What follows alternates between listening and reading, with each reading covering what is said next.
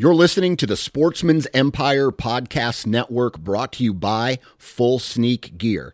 Check out their entire lineup at fullsneakgear.com. Also be sure to check out our entire stable of podcasts at sportsmansempire.com. New from Moultrie Mobile, the Feed Hub offers first-of-its-kind cellular connection and control for nearly any spin cast feeder on the market. When used with the Moultrie Mobile app, you can monitor feed and battery levels, run feeders on demand, receive alerts when feeders are clogged, and remotely adjust feeding times. The Feed Hub is ideal for anyone who maintains feeders. Remove the guesswork and save time by planning feeder maintenance before you drive to your hunting property. For more information, visit MoultrieMobile.com. You're listening to the Sportsman's Nation Podcast Network, brought to you by HuntStand. HuntStand is the #1 hunting app in the country, and at only $29.99, HuntStand offers a ton of functionality for hunters all over the country. Whether you own your own property or strictly hunt public, you can choose from over a dozen base maps, view property ownership information, 3D mapping, local weather, log your sightings and harvest, as well as use their trail cam management software and print maps from your hunt areas. Download it today at the Apple App Store or Google Play. HuntStand. Upgrade your arsenal.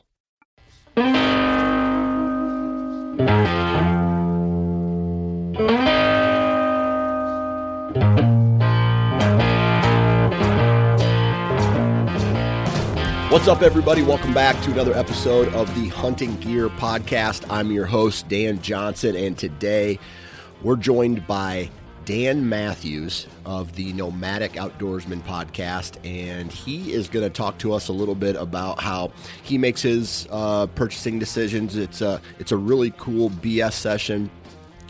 We talk about this progression that serious hunters often go through, where our gear is anything that gets us outside. And as we become serious about something, we put a lot more time, energy, and effort into those decisions. And oftentimes that increases the price as well of how much we're budgeting or spending. So if you're a hardcore bow hunter per se, I spend a lot of money on. I'm not going to say a lot, but I spend a good amount of money on clothing that are going to keep me comfortable, boots that are going to keep me comfortable, gear that I know is going to work, that feels comfortable in my hand, that I'm confident with, and as opposed to when I was hunting a lot less years and years and years and years ago, right, where it was just anything to get out. And so I ended up, buying a lot of cotton, buying boots that just got me by, buying a bow that just got me by.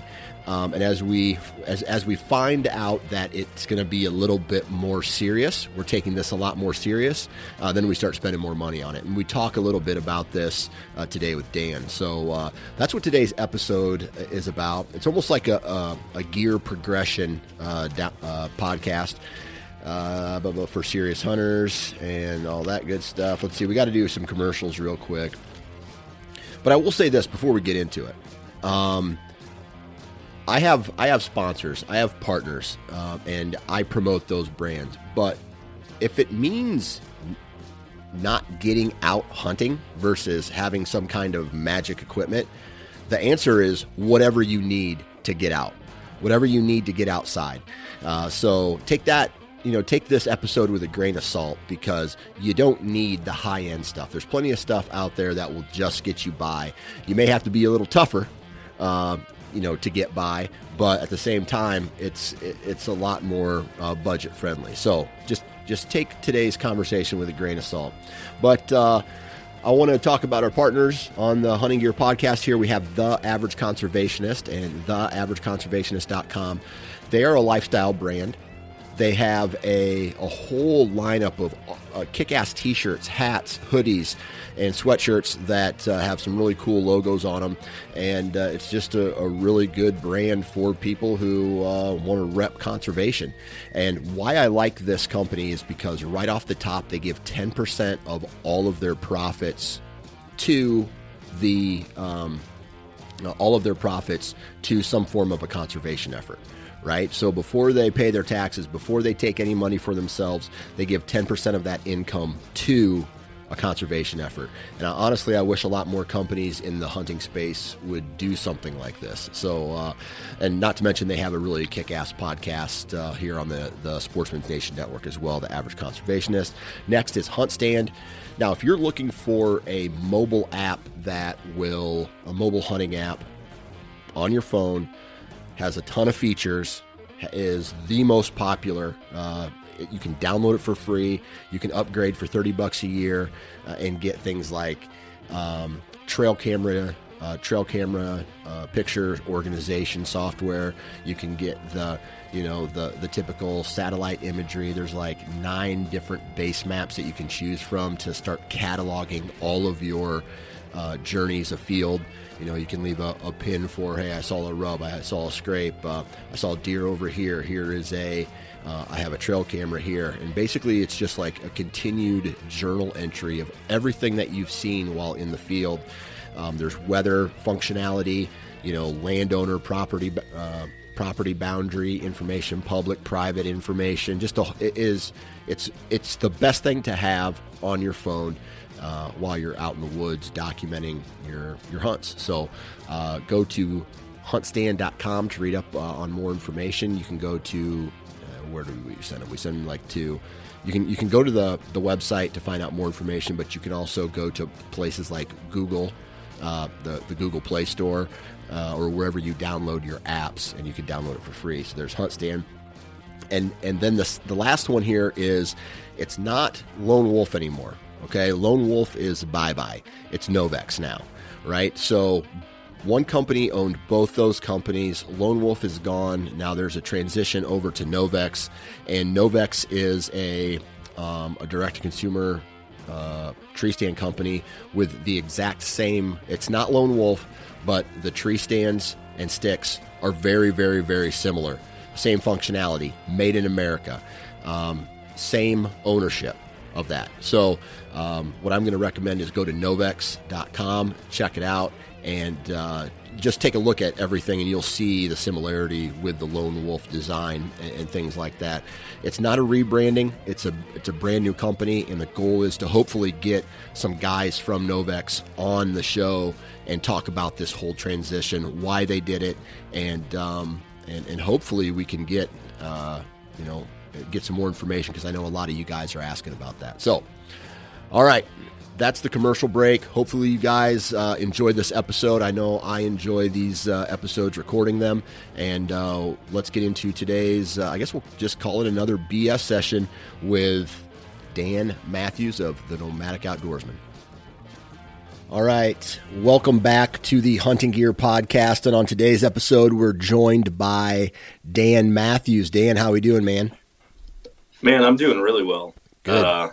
Just looking forward to the end of the season. Not looking forward to the end of it, but to get out the last couple of days. So. Yeah.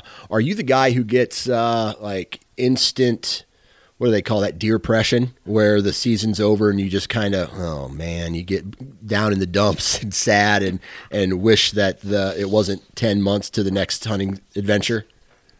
So I would normally say yes, but I've discovered that it's not instant after season. I actually already start dreading it before season actually ends. So you're anticipating the end of the season and already getting depressed, even though you still have hunting left to do. 100%. That's yes. Crazy. That's funny. Oh man. So today I kind of just want to have a little bit of a BS session, talk a little bit about the gear we use, maybe talk about some new purchases that you made this year, and maybe some likes, some dislikes of products that you've used in the past year, the past handful of seasons. And I think kind of the place where I want to start is just kind of a very high level question to you. How do you make your decisions, your hunting gear decisions, your purchases decisions? So for years, the answer to that question would be whatever's cheap. Yeah. I would get the cheapest stuff. I was on an extreme budget for hunting. And even now I can't just go out and blow money on whatever I want, but Right.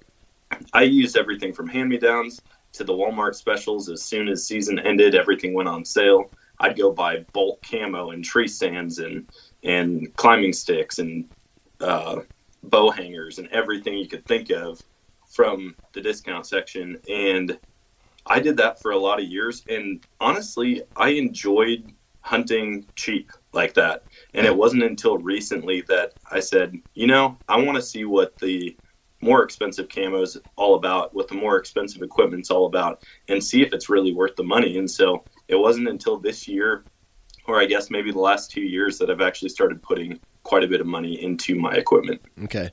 So budget is important. In these past 2 years, you've bumped up the price point or your budget towards hunting equipment. Have you noticed anything that really sticks out, whether it's camo, clothing, equipment, whatever? Yeah, for the clothing and camo side of it, I definitely noticed a huge change.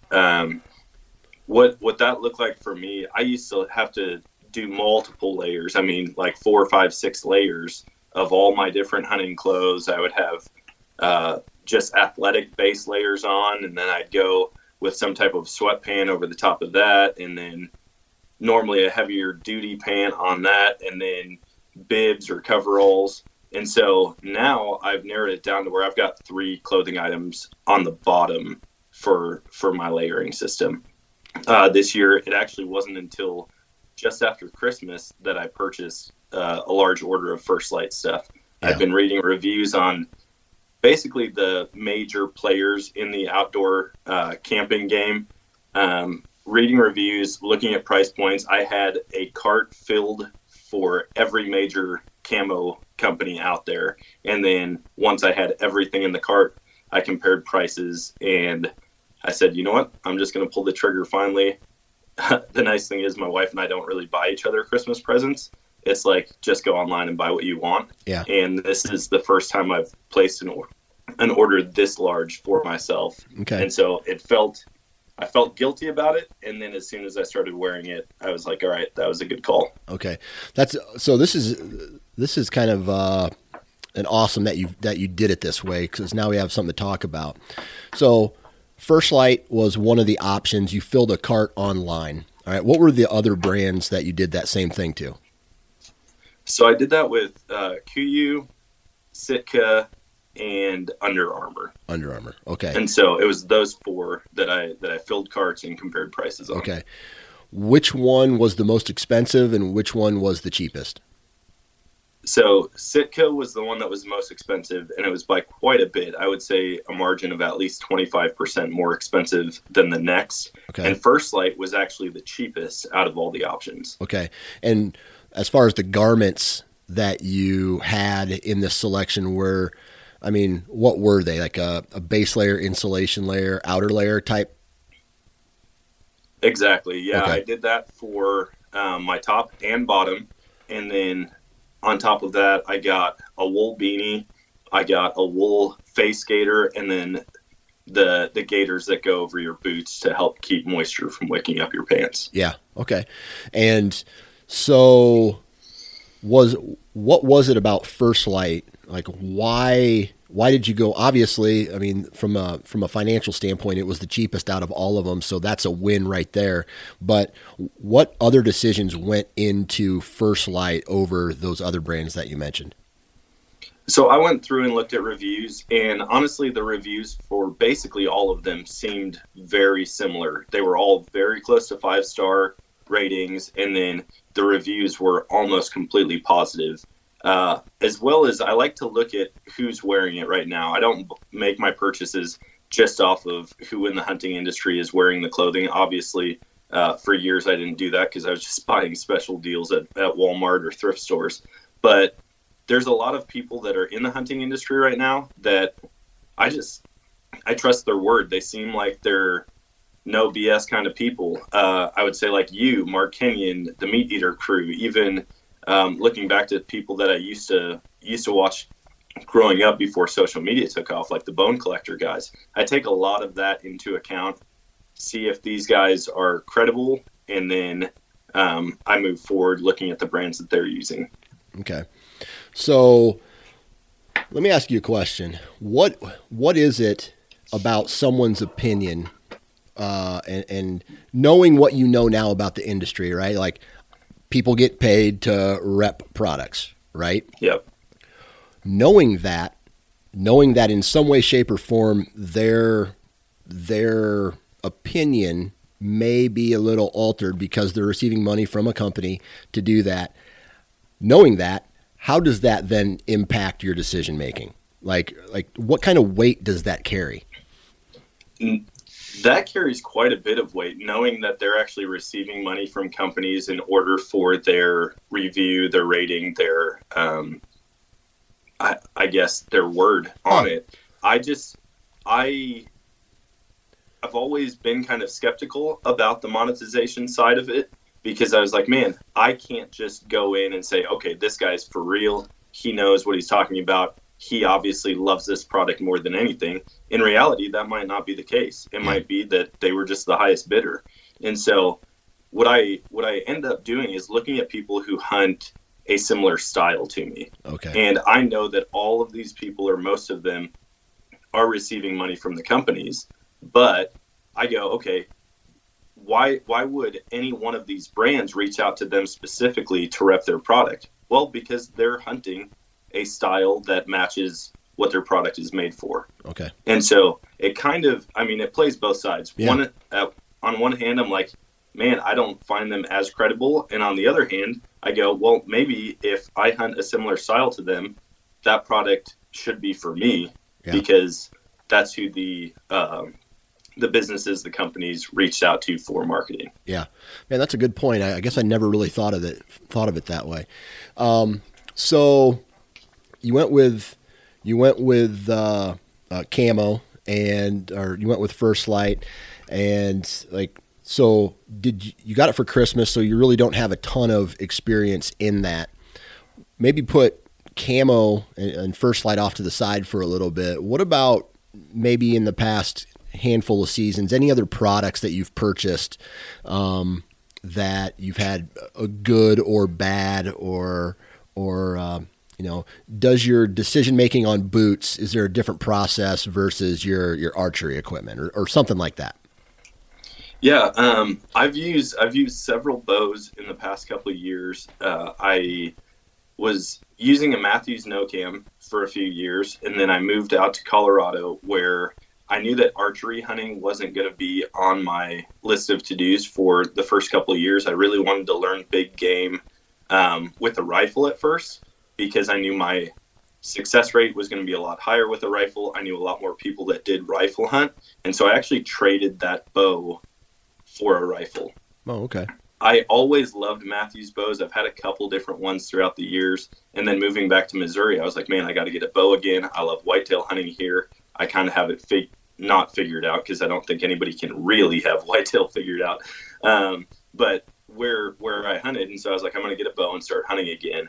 And when I did, I had a Bowtech Prodigy. Yeah. That was, again, just on trade. I traded for, I think, some type of firearm that I had that a guy wanted, and started shooting that very, very consistently. I was shooting probably 50 to 100 arrows a day for several months. Got comfortable shooting it out to 45, 50 yards. I had a 5-pin setup on it, and absolutely loved the bow. The only thing that I didn't like is there were a bunch of little set screws at different parts in the bow, like near the cams and other and on the limbs, that every, week and a half, I'd shoot and I would hear this awful rattle, and I'm like, what is that? And it was these screws starting to back out after all the vibration of shooting it that many times. Oh, dang. Fortunately, I was able to fix that with just some Loctite glue on the screws, and so it held it in place without letting it wiggle out. And again, it was a secondhand trade, so I didn't get it new from the manufacturer. I have no idea if this guy had issues with that before, if he actually switched out screws or what. But that was something that was kind of concerning to me. I'm like, man, what if I'm out on a Western hunt and all of a sudden a screw falls out, which, causes my bow to explode down the road if I'm shooting a lot and don't realize it. And so I ended up this year I told my wife, hey, I love Matthews bows. My last name's Matthews, so I'm kind of biased. I was bummed to find out there is no relation there at all because the guy's first name is Matthews. And I'm like, or it's Matthew. And so I was like, oh, you got to be kidding me. Both 1T. That's not very common with the last name Matthews. Come to find out, there's absolutely no chance I'm related to them. But it's just kind of cool to have a bow with my name on it. Yeah.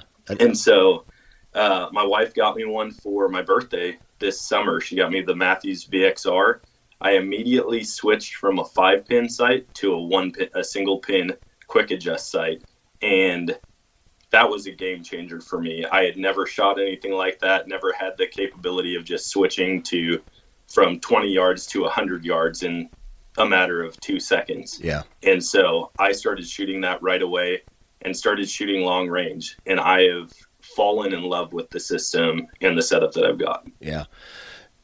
It's funny how, so it was 2006. I had been, up until then, I think I had 2 bows. And I don't know how familiar you are with older companies. Like I had an Oneida, and man, that was a crazy piece of equipment there. I had a very old Bear, and I'm trying to think if I had I don't know if it was a Browning made a bow back then or something like that. Anyway, I got my very first bow that I purchased by myself with my own money when I got my finger cut off.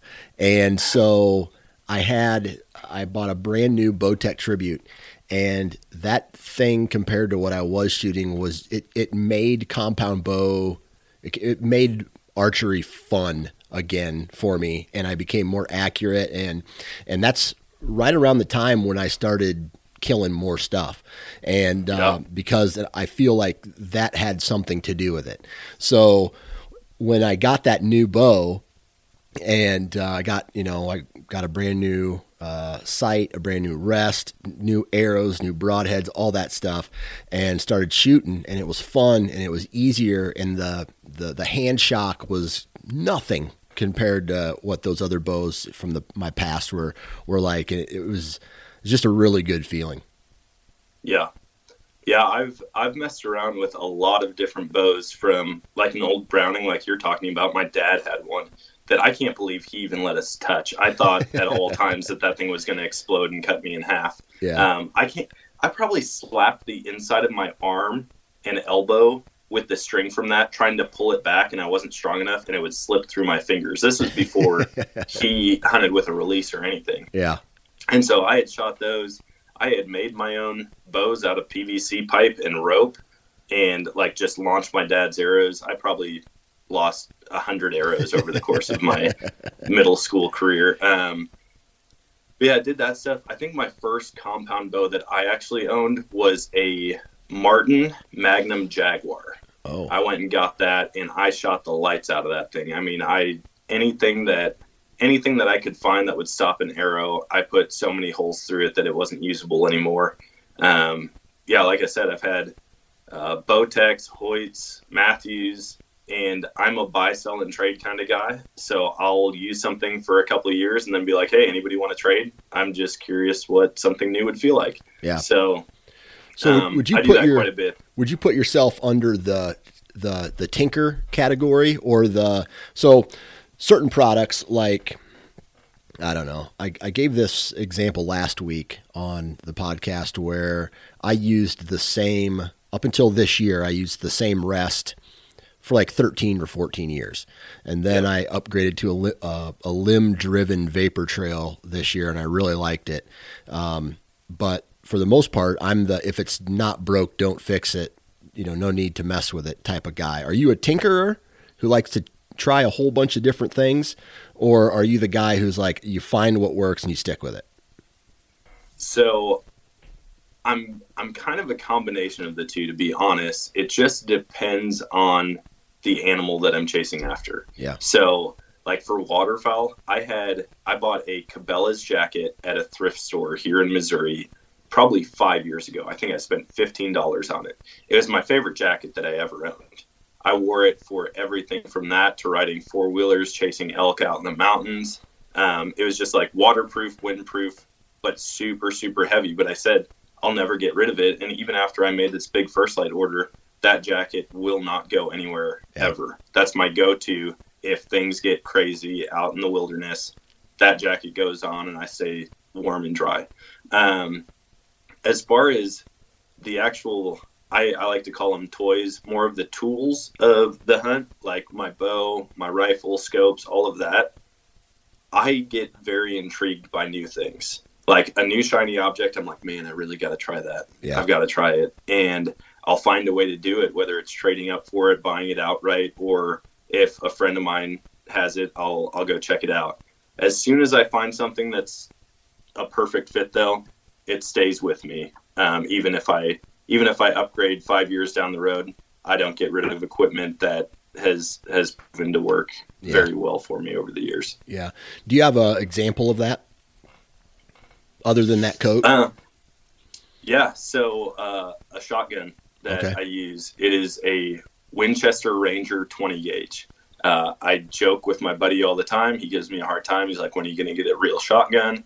This thing doesn't accept a choke. I've used that thing from bird hunting to deer hunting with a slug. And this was back when, I didn't know you weren't supposed to shoot birdshot and slugs out of the same gun. And so, I mean, I've killed so many animals with this gun. I've never changed anything on it. I just clean it, take care of it. And I just took it out twice this past week, duck hunting. Yeah. And so it's tough for me. I've seen all the new shotguns. I've shot my buddy's shotguns. They all have like Benelli Super Black Eagle 3s, Browning A5s, and I've shot them and they are buttered to shoot with. But there's something about this shotgun that I love. And even if I did upgrade eventually, this shotgun will be with me forever. Yeah. I got a Mossberg 20 gauge pump downstairs. That's the exact same thing that you're talking about. It has killed a ton of pheasants. It's killed a ton of animals. It's killed tons of turkeys. And I just don't want to ever get rid of it. It's light. It's comfortable. It's just one of those things that, I don't know. It's just, there's something about an old gun that someday I'm going to be able to pass that down to maybe one of my sons or my daughter or something like that, or even a grandchild. Yeah. Yeah. I wish that we had a bunch of like hand-me-downs. My dad gave me several guns over the years, but it sounded like he got them from a buddy. It wasn't like generations of men in my family using them. I wish I had that. And so this shotgun is really the closest thing that I have to that. He used it. My mom used it. My mom's a diehard hunter as well. They both use it. I've had cousins that have used it when they didn't have one to take out. All three of my sisters have shot this gun. And so it kind of ended up with me, and it's going to get passed down to my son as soon as he can hunt. Yeah. All right. So in the past handful of years, you've mentioned you bought the First Light, but has there been any other big purchases over the past couple of years that you have enough experience with to know whether or not you like it? Yeah, I would say boots. I've switched up my boots a couple times. Again, it used to be the cheap boots. I would burn through them, replace them. I would always go to the Bass Pro outlet store and find whatever's cheap. And I did that with boots and waders for a long time. And then a couple of years back, I was gearing up for a moose hunt with a buddy out in Colorado. And he's like, dude, footwear is going to be key. So I said, all right, I'm going to get online, do some research, and find a pair of boots. And I bought some Danners. And I put them on. I wore them every day for probably 2.5 or 3 months leading up to the hunt, just so that they were broken in and I didn't have any issues with my feet when we were actually out there chasing after the moose. And I still have those same exact boots today. Yeah. I wear them all the time. I'll re-oil them every now and then. We do a guys' night where we all get together and hang out, and every now and then someone brings some like boot oil and everyone waterproofs their boots again, waxes them up. And I think those boots, I don't know if Danner has a resoling program or not, but once the sole starts going out in those, I'll probably send them in to try to get them resold and keep them. Yeah. I got a pair of Crispies that are the same way, where, nice. And I think I've talked about this on a couple a couple of years ago, where I bought these brand new pair of Crispies, and now I'm going on like season 4 of them, and finally, I even cleaned them up real good. The soles are still in one, like they're still connected to the shoe. Really good, no gap there. The soles are just now starting to crack just a little bit. I mean, still, I could still use them, but I feel like the waterproofness is gone out of them. Even after I've cleaned them and applied more waterproofing, it's not the same as the original. So they're the Crispy Thors, and I think what I'm going to do is I'm just going to buy another pair of Crispy Thors for this upcoming season, and turn the other pair into lawn mowing boots or something like that. Yeah, I love being able to upgrade boots like that, or shoes, or just buying a second pair of them. Yeah. The worst feeling in the world is when you go back to a store to buy a pair that you've fallen in love with, and they no longer have them. That drives me crazy. Yeah. And then you got to try to contact the company, and you're just like, hey, do you have any of these available still? And it could be, and not necessarily just boots, any product that you've fallen in love with over the years. Oh, yeah. I mean, I've resorted to looking on eBay for things because I'm like, I know somebody has this out there for sale. Yeah. But, the manufacturer may have quit, or the business may have gone under. And, once I find that thing, especially like the older products, there's something about using something in the woods that has a crazy history nothing about, but that vest or those pants or the boots or the hat may have seen, 15 different people going out after squirrel and grouse and elk and deer and bear. Yeah. I like that side of it too. All right. So we've talked a little bit about the good. Has there been a product in the past handful of seasons that you've purchased and you were just like, oh man, this sucks. I instantly regret it, or it took some time, but you're just like, yeah, I'm never going to buy this again? So there was a tripod that I bought.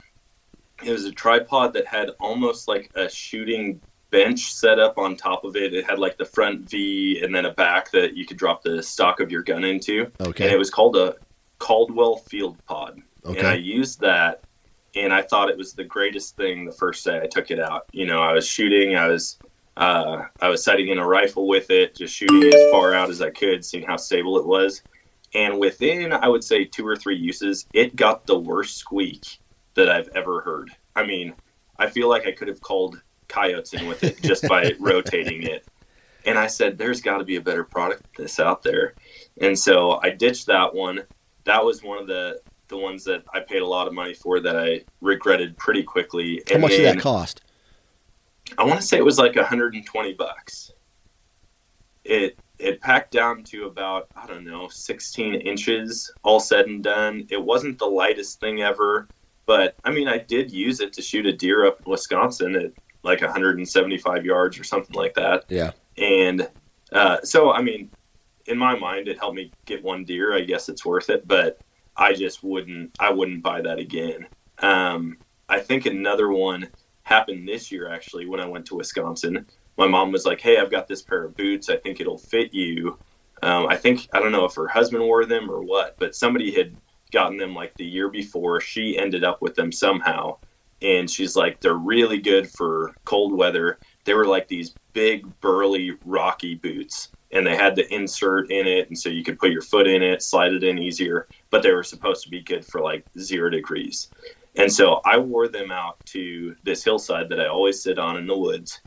And I get out there, plop down, have my gun, have my backpack, get everything organized. I kicked some leaves around so that if I moved throughout the morning, it wouldn't crunch at all. And then I looked down. I think I took my phone out to take a picture of my view for the day. And there was like insulation, and basically the whole front of both boots had opened up at some point in the hike to my spot. And I could stick my whole foot out the front of the boot. I'll have to send you a picture. It was very interesting. I sent it to my mom right away. She's like, what the heck? I'm contacting the company. This is ridiculous. And what was funny is they're lace-up boots that come up like 9 inches. And so my foot actually didn't move a whole lot, which is why I made it all the way into the woods, sat there, and was sitting there for quite a while before I even noticed that the leather had opened up and, would talk if I shook my foot right. Huh. And so you're probably I mean, if you're just walking and your foot explodes, like what kind of boots were those? Did you buy them at Walmart? No, those were the ones that I was given from my mom. I mean, they had been used before, okay. but it was like one deer season of use. So in Wisconsin, that means someone walked in and out of the woods 9 times the year before, and then I got them, and they blew up on me first morning. And so, unfortunately, I don't want to leave the worst review for it because I can't 100% say this is exactly how many times they were used. But looking at them, they look like they were in great condition and hardly had any wear.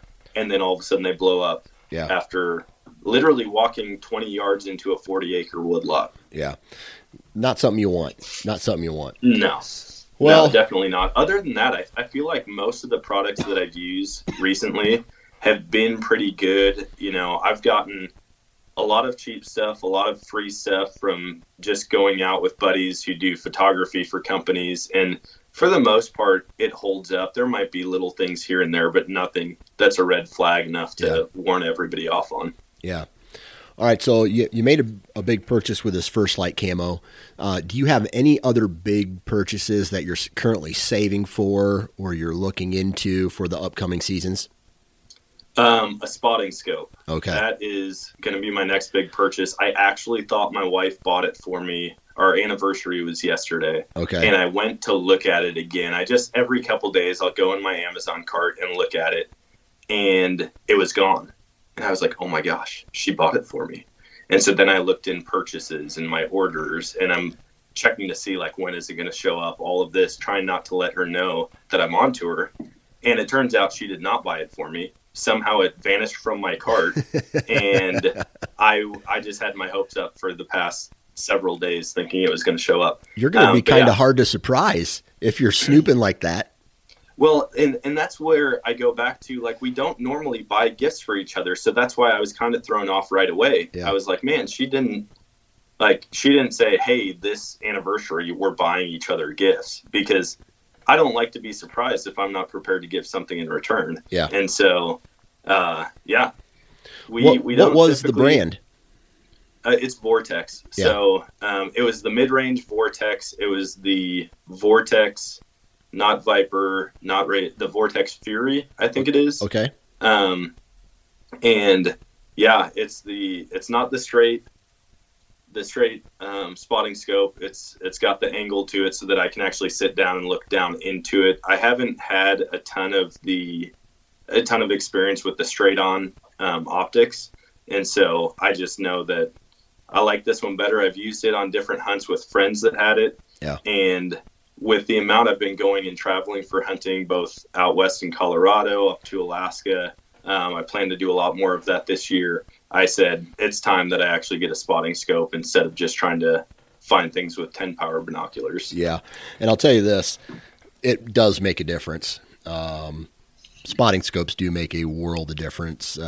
I've been going to Nebraska now and South Dakota for 4 years. And I'll tell you this, or 3 years, excuse me. It's being able to basically go from guessing if it's a deer or not to knowing that it's a deer is a big thing, or knowing, hey, there's no bucks and I see a whole bunch of deer, but I can't tell if they're bucks. It allows you to find your animal, say, I do or I do not want to go after there. And it just saves you a lot of walking, to be honest with you. Yeah. Yeah. The whole spotting scope game was new to me for sure. I think I had used a spotting scope maybe 2 or 3 times doing long range shooting with some friends. And other than that, until I moved out to Colorado, I just had no use for them. As soon as I got out there, though, it was the same type of deal. I'm looking at things with my binoculars on a tripod, so they're stable. I feel like I have the clearest image possible. And I'd be like, man, there's an elk up there on that hillside. I walk everybody into it, hey, go to the big boulder, go to 1030 from there 200 yards up, and it's sitting right there, and they'll look at it, and I'm like, man, see, did you see that? It just turned its head. It just looked to the left. And my buddy's like, man, I really don't think that's an elk. And he pulls out a spotting scope, and it turns out to be a log that somehow I saw the head of the log turn and look to the left. I still get crap for that one every year I hunt. But yeah, I think that's going to be the next big purchase. And I think I tricked my wife into believing me, and I'm like, yeah, that's really the last big thing that I need. And then there's always something more. Yeah, ever. I'll never need anything. Yeah, we got them fooled, right? Oh yeah. Yep. But yeah, I've loved Vortex products. I got turned on to those a couple of years ago, and now I've got a Vortex scope on my rifle. I got the range finding binoculars. I got those in preparation for the moose hunt, and then knowing that I would be elk hunting and mountain goat hunting in the near future. And so I said, I'm gonna cave and do it, and stop using these Tasco Walmart binoculars that cost me $35. Well, I'll tell you this, and this is kind of a plug for Vortex, even though I try to remain unbiased about things. Full disclosure, Vortex supports has an advertising campaign on the Nine Fingers Chronicles side of things, but it's kind of hard to not support that company with the warranty that they offer their customers, right? So like, I've set my binoculars in 2 times. This was even before I was working with Vortex. I set my binoculars in 2 separate occasions to get fixed. They fix whatever damage is done to your optics, and they send it back to you for free. There's no charge. That's their warranty. And so for me, that's just reassurance that you buy once and you're always going to have a new or brand new pair of binoculars if something bad happens to them. And I beat the shit out of my equipment every year. Yeah, I've slowly been working that way. Again, going from cheap equipment to nicer stuff that's going to last longer. I was buying waders for duck hunting for years. I'd go to the outlet store, pay $97 or under $100 for waders, use them for 2 years, and then they'd get blown out, and I'd go get a new pair. And I had friends that started getting waders that had warranties with them. Yeah. And I'm like, wait, you can do that? And then when I was in Colorado, I was at an outdoor store where I walked by the case, and it was all Vortex stuff. And on the top shelf of the case, there was a pair of binoculars that had been burnt and melted so bad that you could hardly tell they were binoculars to start. Yep. And I asked one of the employees, I'm like, hey, what's the deal with that? And they said, hey, that's their VIP warranty. Those actually came out of a house fire. Somebody's house burnt down, big time hunter, ended up finding them and sent them in, and they replaced them with brand new binoculars. Yeah. And I was like, hold on, so this isn't even like a factory default, something that the manufacturer messed up. This was a house fire.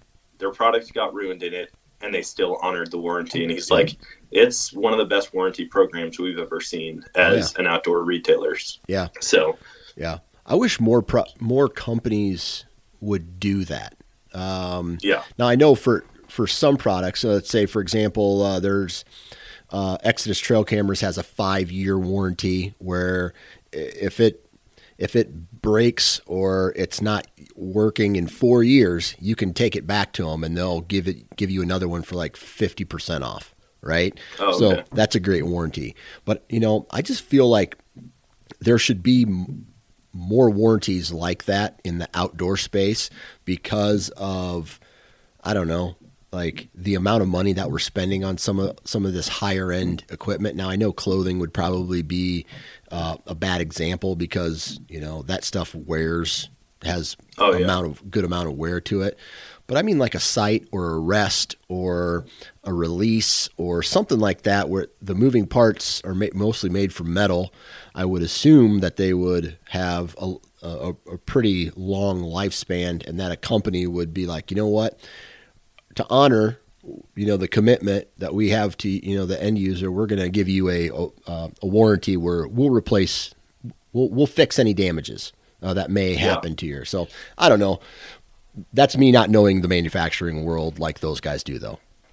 Yeah, I like that idea. I mean, I've had other products with warranties, but they make it so difficult to actually cash in on a warranty claim. Like a generator that goes out, and it's like, all right, we need the logs of every oil change that you did on the generator. How many times have you filled it up with gas? This and that. And I'm like, I don't keep who's going to keep track of all that? Like, I would rather pay another $800 to not have to write down information every time I use it.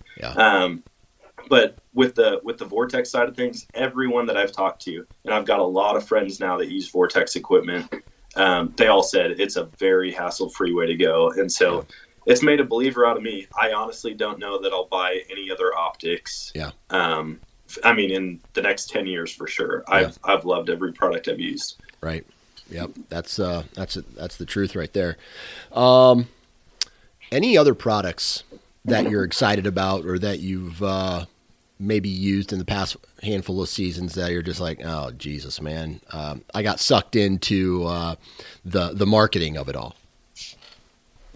So I don't know about the marketing side of it, but one product that is tried and true, in my opinion, I've used it for years, are the Rage hypodermic broadheads. Really?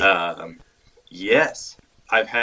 It's funny because I get that response from a lot of people. It's either 100% I agree or, dude, I've had this issue Rage with it. Sucks, yeah. Oh, yeah. Everyone's very polarized on them. Yep. And I have used them, gosh, it's got to be 5 seasons now between deer hunting. Well, really, it's almost all been deer hunting, but I've shot a deer at least one every year, and I've never had an issue with them deploying. Yeah. Now, I will say I was confused at first, and I could see how there are issues with them. I'm using the collared system, and so they've got the plastic collar. It's got, like, I want to say 6 or 8 tabs around it, and it seems like as you're putting it together, as you're putting the broadhead into the arrow, that the broadhead blades would actually go in between the little tabs on the collar. It's not meant to do that. It's meant to go on the tab and not in between them. And so right away when I started reading bad reviews, I was like, I wonder if people just aren't installing these correctly, because at first glance I would have done the same thing, and then I actually read the little 3-step instruction on it, and it told me exactly how to do it. But I've had multiple deer that I've shot that I've seen die within sight. I think I've only had one deer that went out of sight, and that was just a poorly placed shot on my part. I tried to favor it away from a branch that was covering up a good part of the deer's vitals, and I placed the shot too far back. But I still ended up recovering that deer. Yeah. But it's one of those things where you have confidence in that piece of equipment, and I think confidence in your equipment has a lot to do with whether or not you continue to use it. Absolutely. Yeah. I think confidence just in every area of life, you can get away with almost anything if you're confident. I've watched the videos where guys are in bright yellow vests, and they'll walk into different sporting events because they're just confident and they act like they are supposed to be there. Yeah, right. And I'm like, with confidence, things just seem to line up better. If I go out in the woods and I just really don't think I'm going to shoot a deer that day, there's almost no point for me being out there. Or if I go out and my equipment is in the back of my mind, like, man, if it starts to rain, am I going to get soaked? Yeah. Like, that's going to be an issue. It's going to play into my thought process. I might not be as attentive or as alert. And I won't say that you can just will a 190-inch buck into existence in front of your tree stand if you're confident, but I think you are a better hunter when you're confident in your equipment, your abilities, and your equipment. Yeah.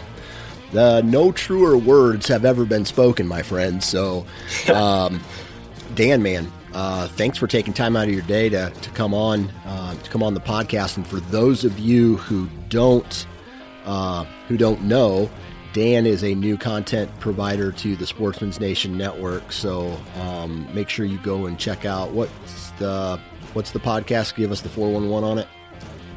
It's called The Nomadic Outdoorsman, and so I just sit down and talk with everyday outdoorsmen from all over the country, whether it's people who are into frog gigging, chasing mountain lions with hounds, or moose shed hunting. I just like to talk to people and find out different outdoor activities that I could get into. Yeah, there you go.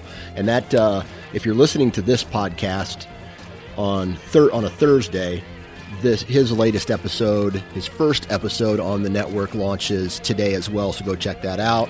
Dan, appreciate your time, man. Absolutely. Anytime.